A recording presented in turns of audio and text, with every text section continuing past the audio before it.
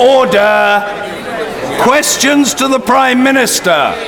Before I call the Honourable Member for High Peak to ask question 1, I should inform the House that the text of the closed question tabled by the Honourable Gentleman, the Member for Lichfield, relating to economic performance and public services in the West Midlands, question 5, has in error been omitted from the printed copies of the order paper.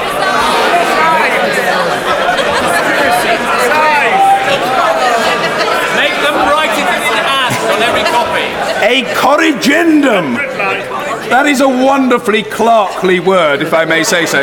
A corrigendum has been made available in the vote office, and copies are on the table. Order. Questions to the Prime Minister. Ruth George. Thank you. Question number 1. The Prime Minister.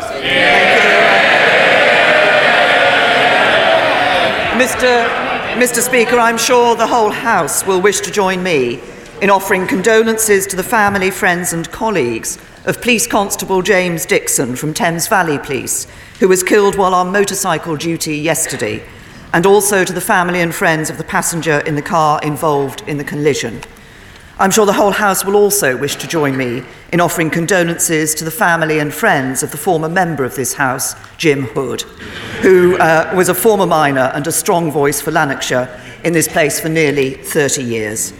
Mr. Speaker, this morning I had meetings with ministerial colleagues and others. In addition to my duties in this House, I shall have further such meetings later today. Ruth George. Thank you. My constituent Kate has run a successful nursery for over 14 years, but after 2 months on the government's funding for 3- and 4-year-olds, she says she can't make it work. She's having to sell her home to pay her staff redundancy. Over 1,000 nurseries have already closed, and 58% say they can't continue. If nurseries close, parents can't work. Please will the Prime Minister meet with me and nursery owners to discuss such widespread and critical problems? Well, I can say to the Honourable Lady that I have indeed recently met with some nursery owners looking at this issue, and they've given a very clear message that actually there are parts of the country where local authorities are operating this system very efficiently and very well, and there are parts of the country where that is not happening. Of course, what underpins this is the decision taken by this government to improve the childcare offer for parents so that they actually have a better opportunity and ensure that their children get into the childcare they need.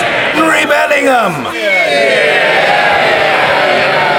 Mr. Speaker, will the Prime Minister give a quick update on the Brexit negotiations? And does she agree with me that post-Brexit it's absolutely crucial that we enhance skills and apprenticeships in the construction and housing sector? And does she agree that now is not the time for the Construction Industry Training Board to be proposing to close their site at Birdsham in West Norfolk, thus putting at risk 600 jobs in a rural area?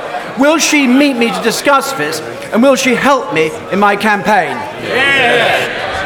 Well, can I say to my honourable friend that he's a great champion for his constituency. He's been a great supporter of the CITB at Birdsham. I'm very happy to support his campaign. I wish him well. I'm happy to meet with him.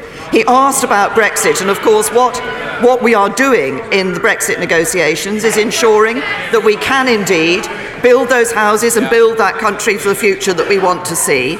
And the principles that we are working to are that the text that is currently being discussed is a report on the progress of the negotiations, on which basis the European Commission will decide whether sufficient progress has been made and we can move on to the next stage of talks. And it's for those future talks to agree precisely how we ensure cross-border trade while maintaining the constitutional integrity of the United Kingdom. We're leaving the European Union, we're leaving the single market and the customs union, but we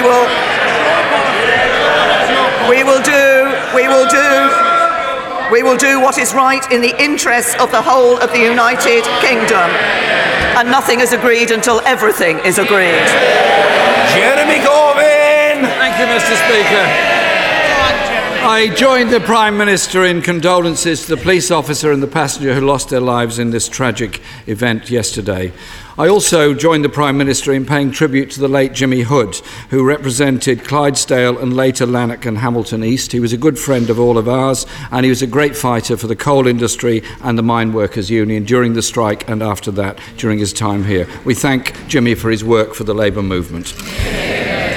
Mr. Speaker, in July, the International Trade Secretary said Brexit negotiations would be the easiest in human history. Does the Prime Minister still agree with that assessment? Well, I'm very pleased to report to the Right Honourable Gentleman, as I've just said, negotiations are in progress and very good progress has been made in those negotiations.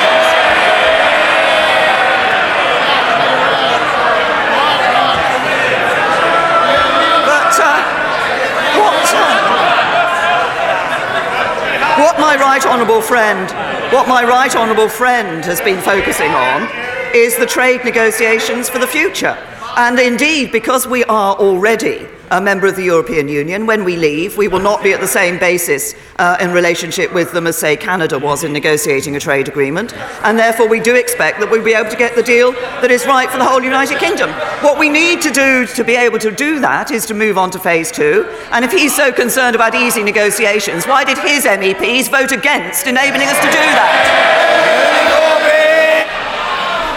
Mr. Speaker, the Prime Minister could always look behind herself. But Mr. Speaker, she hasn't succeeded in convincing many people. And yesterday, one Tory donor told the papers, and I quote, "Yesterday proved beyond doubt that the Prime Minister is not only weak, but it's her incompetence that's hobbling the UK." And he wasn't very kind about the rest of her front bench either, describing them as a bunch of jellyfish masquerading as a cabinet. Mr. Speaker, this is truly a coalition. This is truly a coalition of chaos. At the start of the week, it all seemed to be going so well. The Prime Minister had scheduled a lunch with Jean-Claude Juncker, followed by a press conference, and then to triumphantly return to the House to present her deal. Order. Let me make it clear for the umpteenth time. No, order. I know what's going on. I'm grateful to the Honourable Gentleman for bowls over, but I can look after these matters. No one in this chamber is going to be shouted down. It will not happen. And if people think they can sit where I can't see them and make a raucous noise, they're very foolish. I know where they are and I know what they're up to, and it isn't going to work. End of subject. Jeremy Corbyn. Thank you, Mr. Speaker. But on her way back to Britain, someone forgot to share the details of the Irish border deal with the DUP. Surely, Mr. Speaker, there are 1.5 billion reasons why the Prime Minister really haven't forgotten to do that.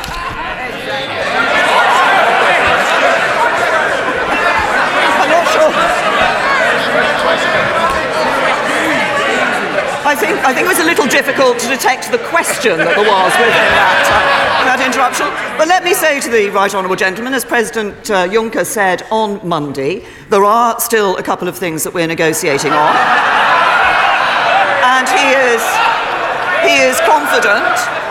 is confident that we will be able to achieve sufficient progress. But if he wants to wonder about plans for negotiations, perhaps he should look at his own front bench. The Shadow Chancellor used to say staying in the single market was not respecting the referendum. Now he says it's on the table. The Shadow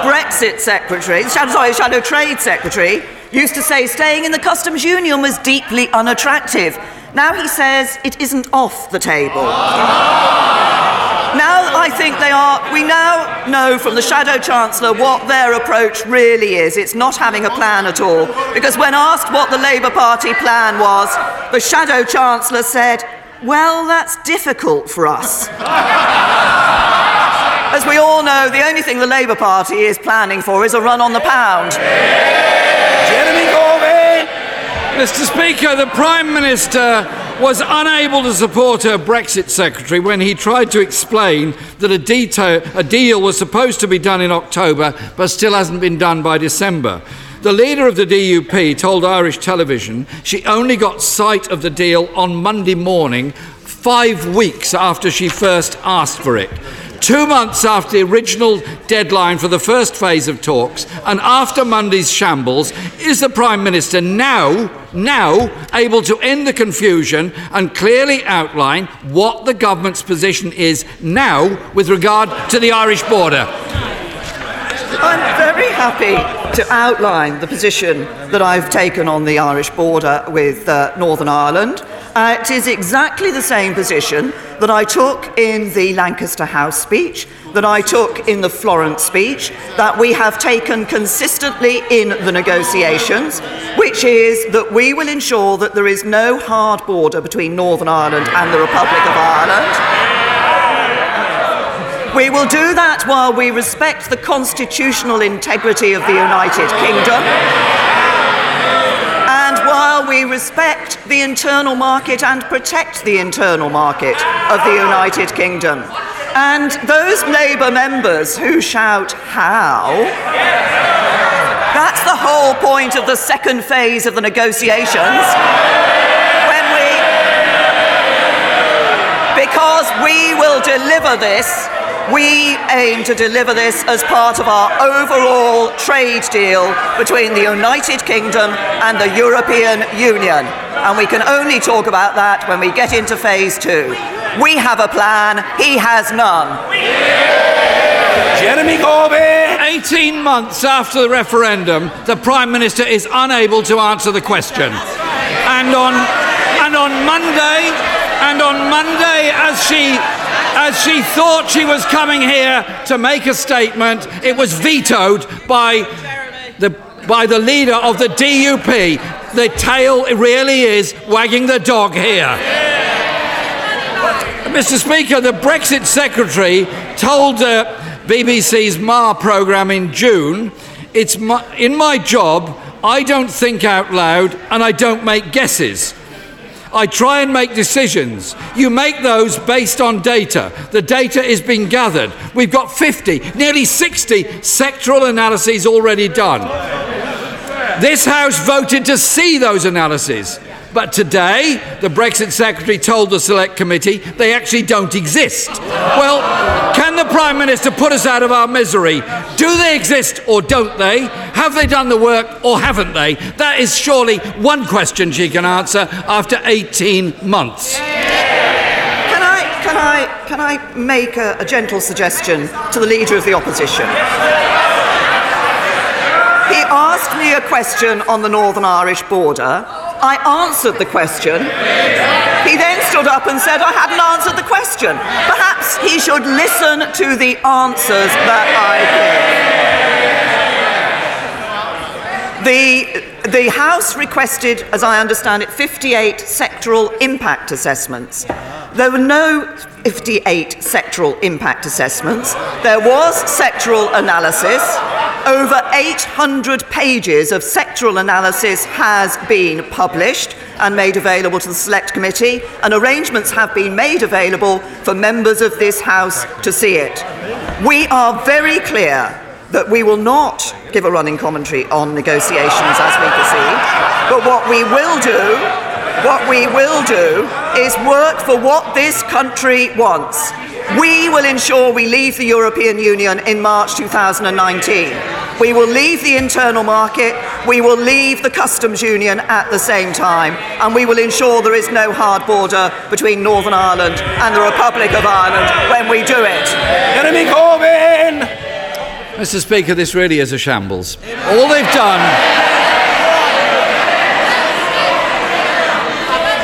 done is offered a heavily redacted, abbreviated version which has not been widely shared. And the Brexit Secretary said in September, Mr. Speaker, that 50 billion divorce payment was complete nonsense. The Foreign Secretary rejected any payment and said the EU could go whistle. So can the Prime Minister put before the House a fully itemised account that could be independently audited by the Office of Budget Responsibility and the National Audit Office on any proposed payment? Well, because we haven't actually, we're at the point of progressing on to the next stage. Nothing is agreed until everything is agreed, so the final settlement won't be agreed until we've actually got the whole of the deal agreed. But I have to say to the right honourable gentleman, he's asked me questions earlier about hard borders. You know, half the Labour Party wants to stay in the single market, half the Labour Party wants to leave the single market. The only hard border around is right down the middle of the Labour Party. Mr. Speaker, 18 months since the referendum, no answers to the questions. Today, they haven't yet concluded phase one, no answers to the questions, and the DUP appear to be ruling the roost and telling her what to do. Mr. Speaker, whether it's Brexit, the National Health Service, social care, our rip-off railways, rising child poverty, growing pensioner poverty, or universal credit, this government is unable to solve important issues facing this country. In fact, it's making them worse. The economy is slowing, more people in poverty, Brexit negotiations in a shambles. This government is clearly not fit for the future. If they can't negotiate a good deal, wouldn't it be better if they just got out of the way? Can I say to the right honourable gentleman, week in and week out, he comes to this House making promises that he knows he can't deliver. And they keep doing it. At the election, he told students they would write off their student debt. Then he said, I did not commit to write off the debt. But what are the Labour Party doing? They're putting round leaflets which say Labour will cancel existing student debt. It's time the right honourable gentleman apologise for grossly misleading Labour leaflets.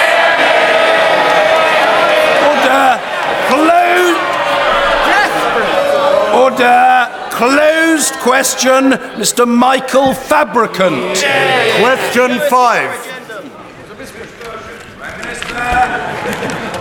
I'm pleased to say that employment in the West Midlands has risen by 198,000 since the 2010 election. And in the budget, my right honourable friend, the Chancellor, confirmed people living and working in the West Midlands will benefit from second devolution deal and a £250 million allocation for regional transport projects. Michael Fabricant. Mr. Speaker, the devolution deal, the budget, and now the establishment of the National Battery R&D Centre in the West Midlands puts the whole region at the very heart of European autonomous drive and electric drive cars.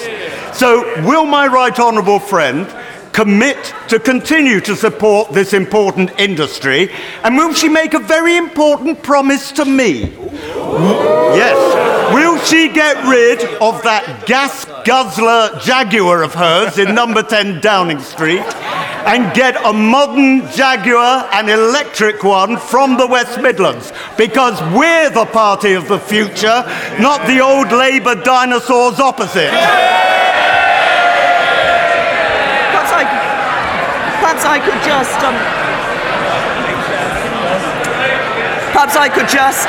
could just let my honourable friend know that sadly the Jaguar in number 10 Downing Street is not mine. But my honourable friend is absolutely right that the West Midlands is at the heart of this important industry. We are investing £31 million in the West Midlands for the development of testing infrastructure for connected and autonomous vehicles. And we'll also build on the West Midlands expertise in self-driving cars as we invest a further £5 million into an initial 5G test bed. And I certainly look forward to seeing this technology developing further. Ian Blackford. Thank you, Mr. Speaker. Can I associate myself with the remarks of the Prime Minister regarding the late Jimmy Hood and pass on condolences on these benches to his family and friends? I'm sure the House will want to join me in welcoming Billy Irving, one of the Chennai Six, who's arrived back in Scotland this morning.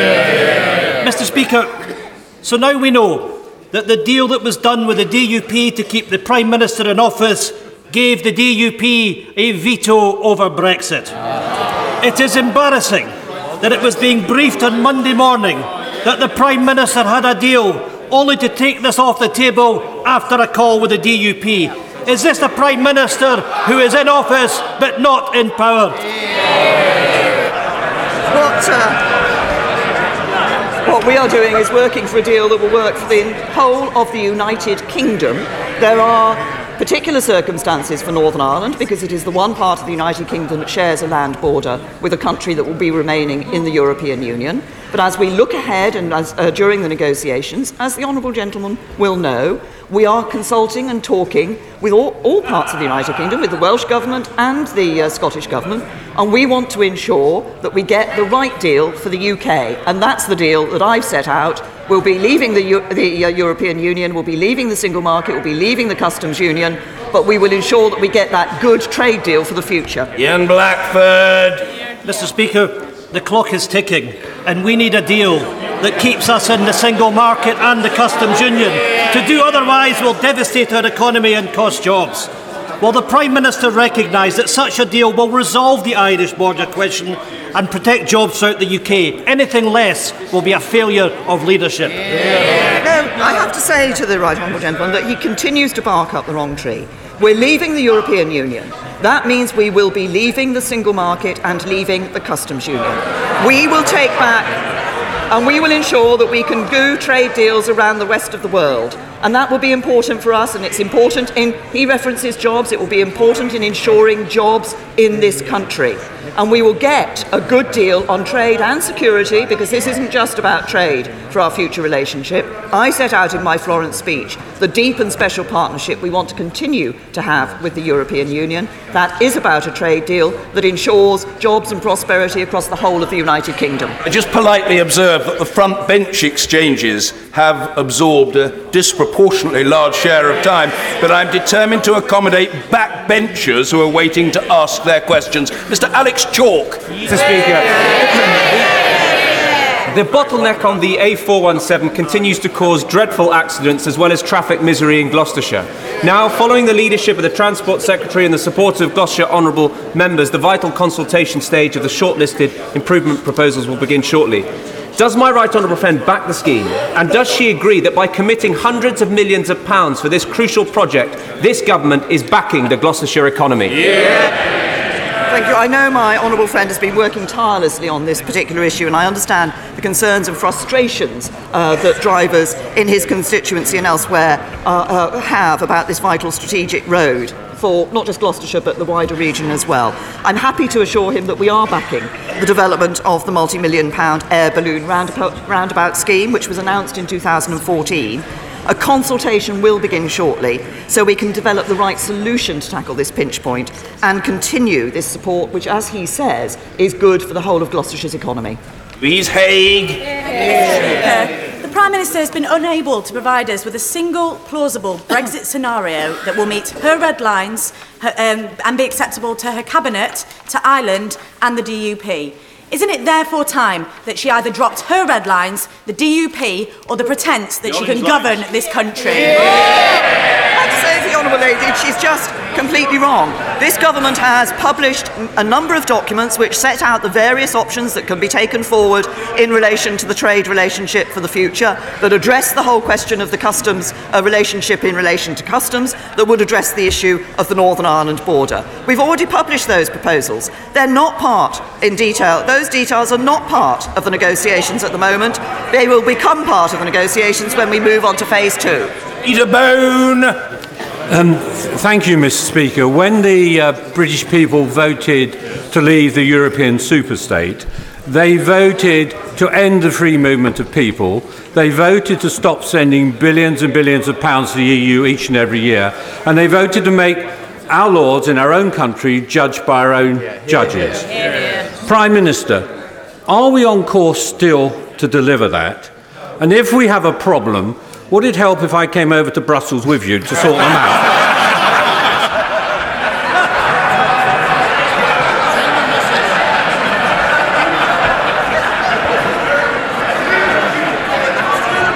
Well, I'm I say to my honourable friend, I'm always happy to spend time in his company, and I hope his petition on chicken farms went down well the other evening. But the answer is yes, we are on course to deliver what the people of this country voted for when they voted to leave the European Union.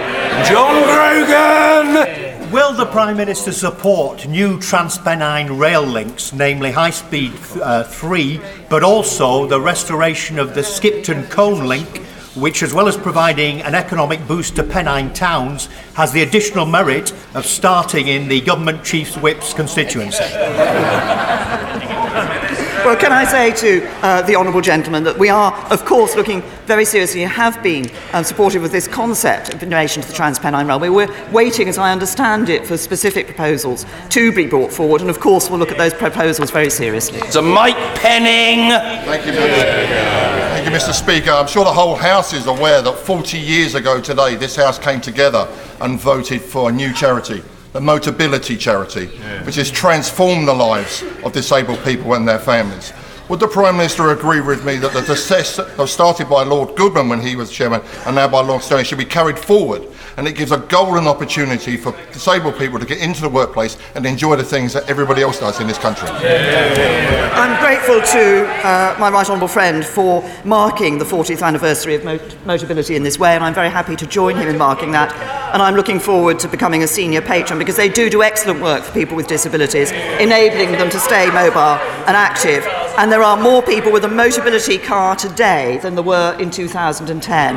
But can I also wish my right honourable friend well, as I understand he will be going to the Palace tomorrow to receive his knighthood. Well Jim Shannon.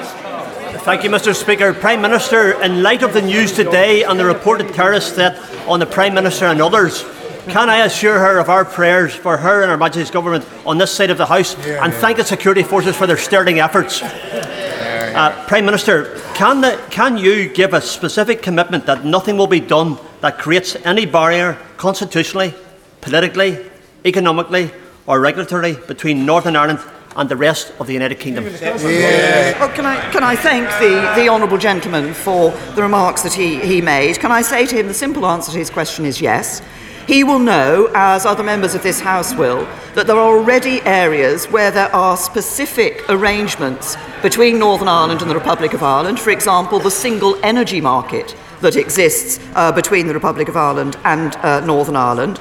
But we want to ensure that there is no hard border. That is exactly what we are working for. We are also working to respect the constitutional integrity of the United Kingdom and protect the internal market of the United Kingdom. And I think we share those aims.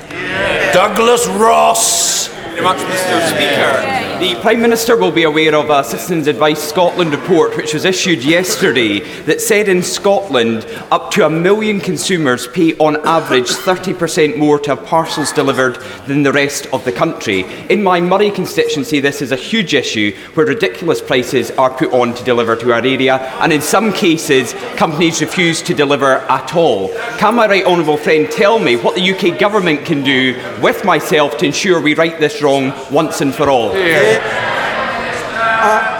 My honourable friend is absolutely right to raise this issue and speak up on behalf of his constituents in this way. As I'm sure he knows that Royal Mail does provide a universal postal service that includes parcel services 5 days a week at a uniform price throughout the United Kingdom. But there are commercial issues at play outside this service. But I'm sure that my right honourable friend, the Business Secretary, will be happy to meet with him and discuss this issue. Ben Bradshaw.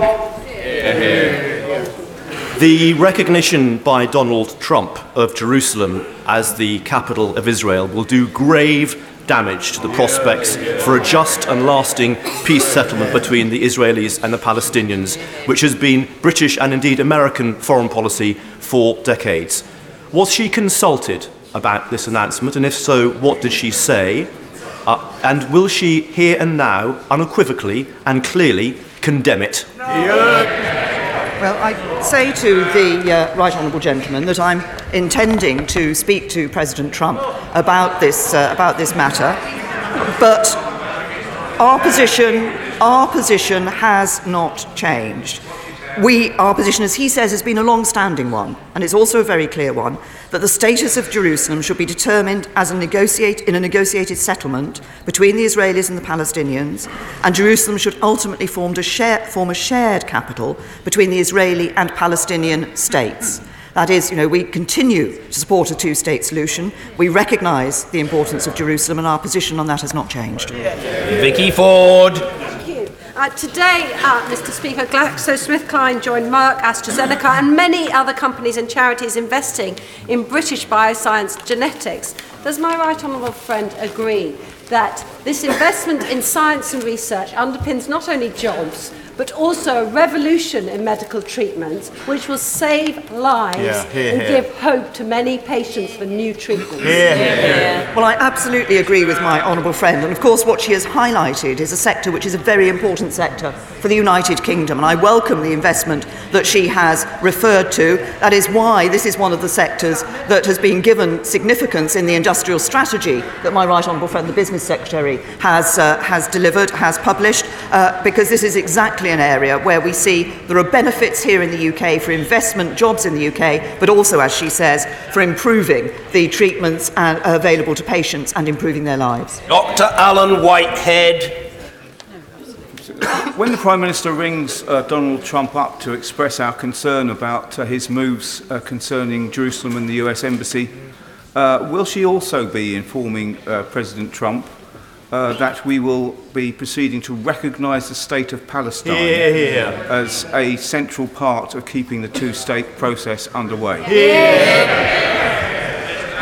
We want to see a negotiated settlement between the Israelis and the Palestinians. We believe that should be based on a two-state solution.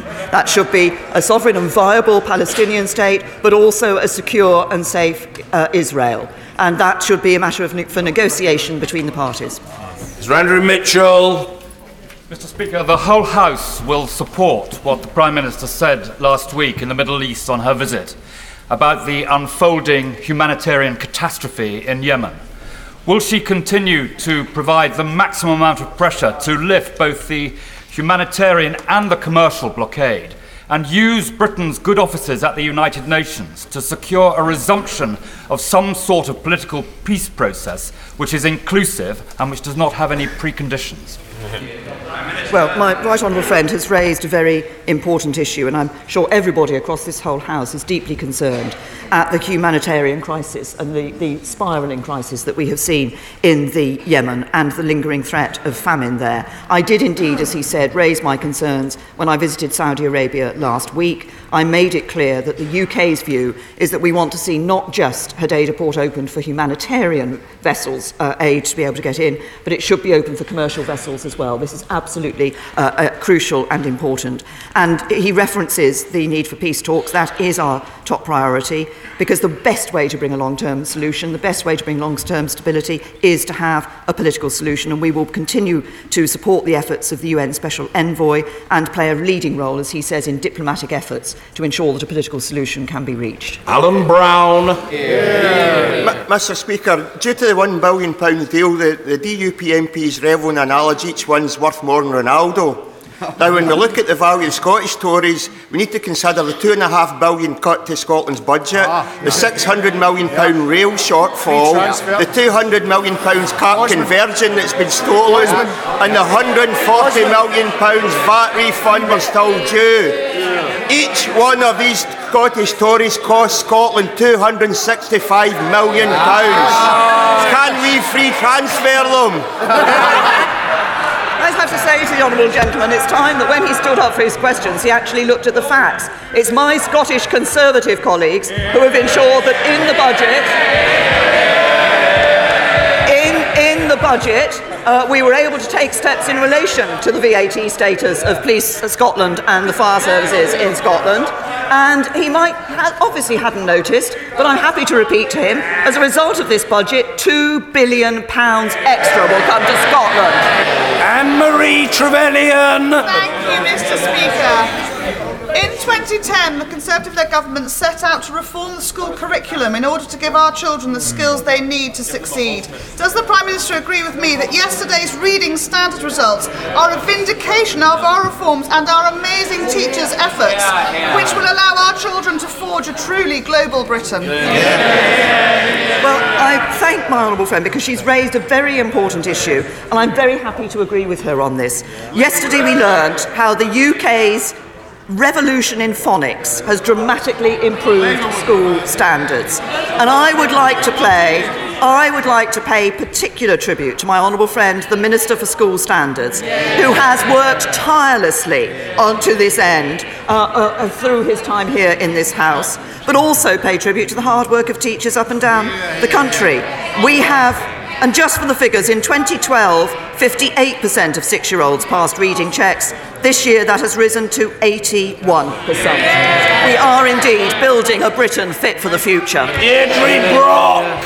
Speaker, in October the Prime Minister wrote an open letter saying EU citizens living lawfully in the UK today will be able to stay.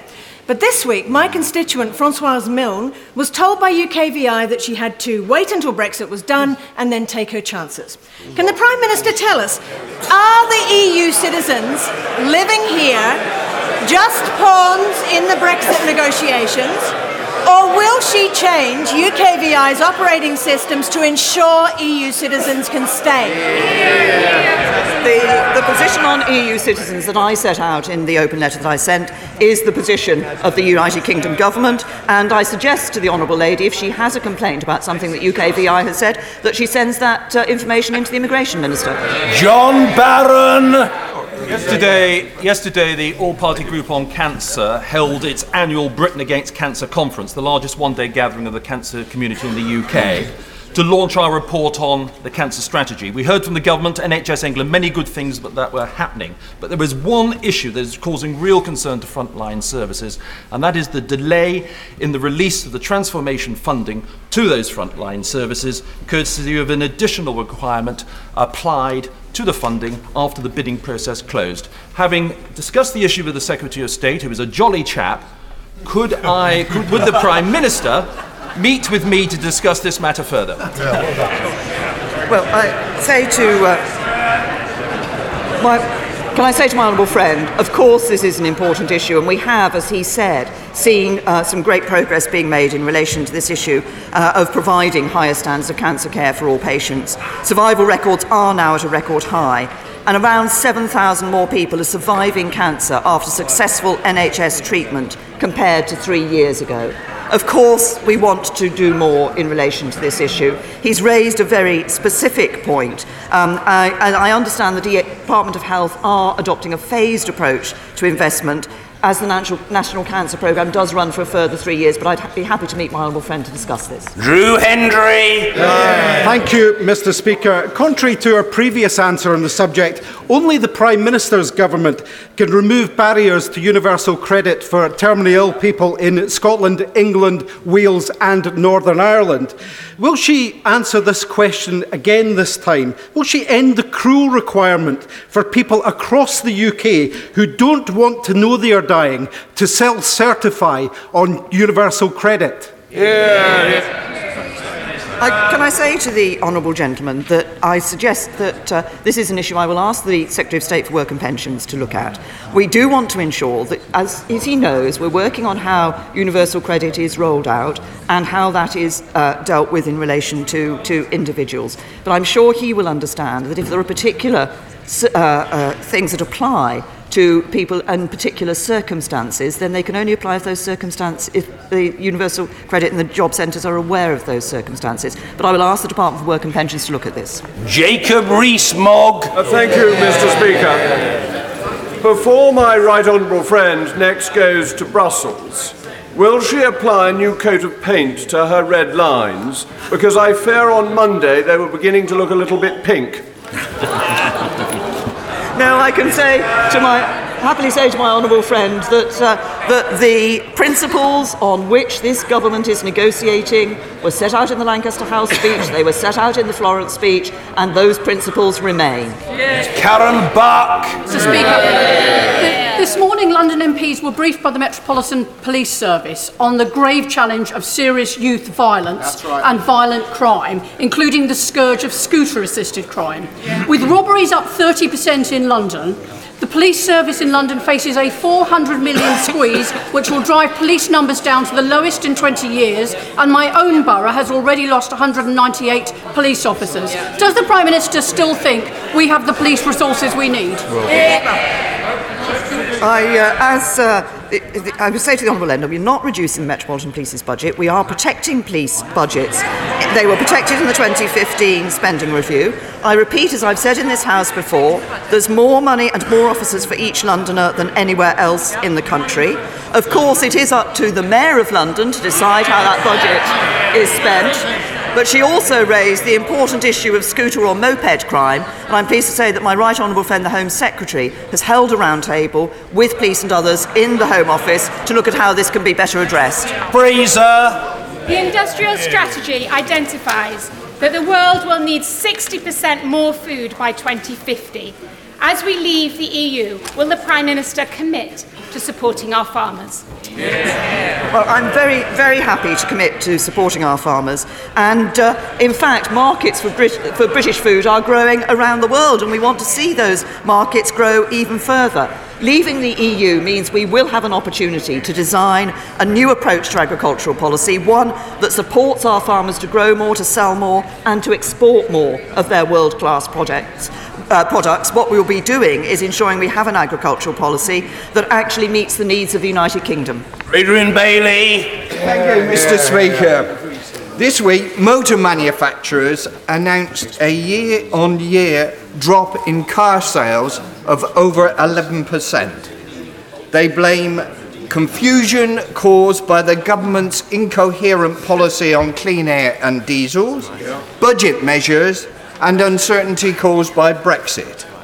This industry is vital for both the national economy and jobs in the West Midlands. What is the government going to do to turn this around? Let's say to the honourable gentleman that if he had listened to the answer I gave and the questions from my honourable friend the member for Lichfield earlier, he would have heard how we are supporting the automotive industry, crucially supporting the future of the automotive industry. We recognise its importance for the West Midlands, we recognise its importance for the United Kingdom, and that's why it's one of those sectors that we're very clear in our industrial strategy that we will be supporting, so we can support those jobs and prosperity for the future. Bernard Jenkins. Thank you, Mr. Speaker.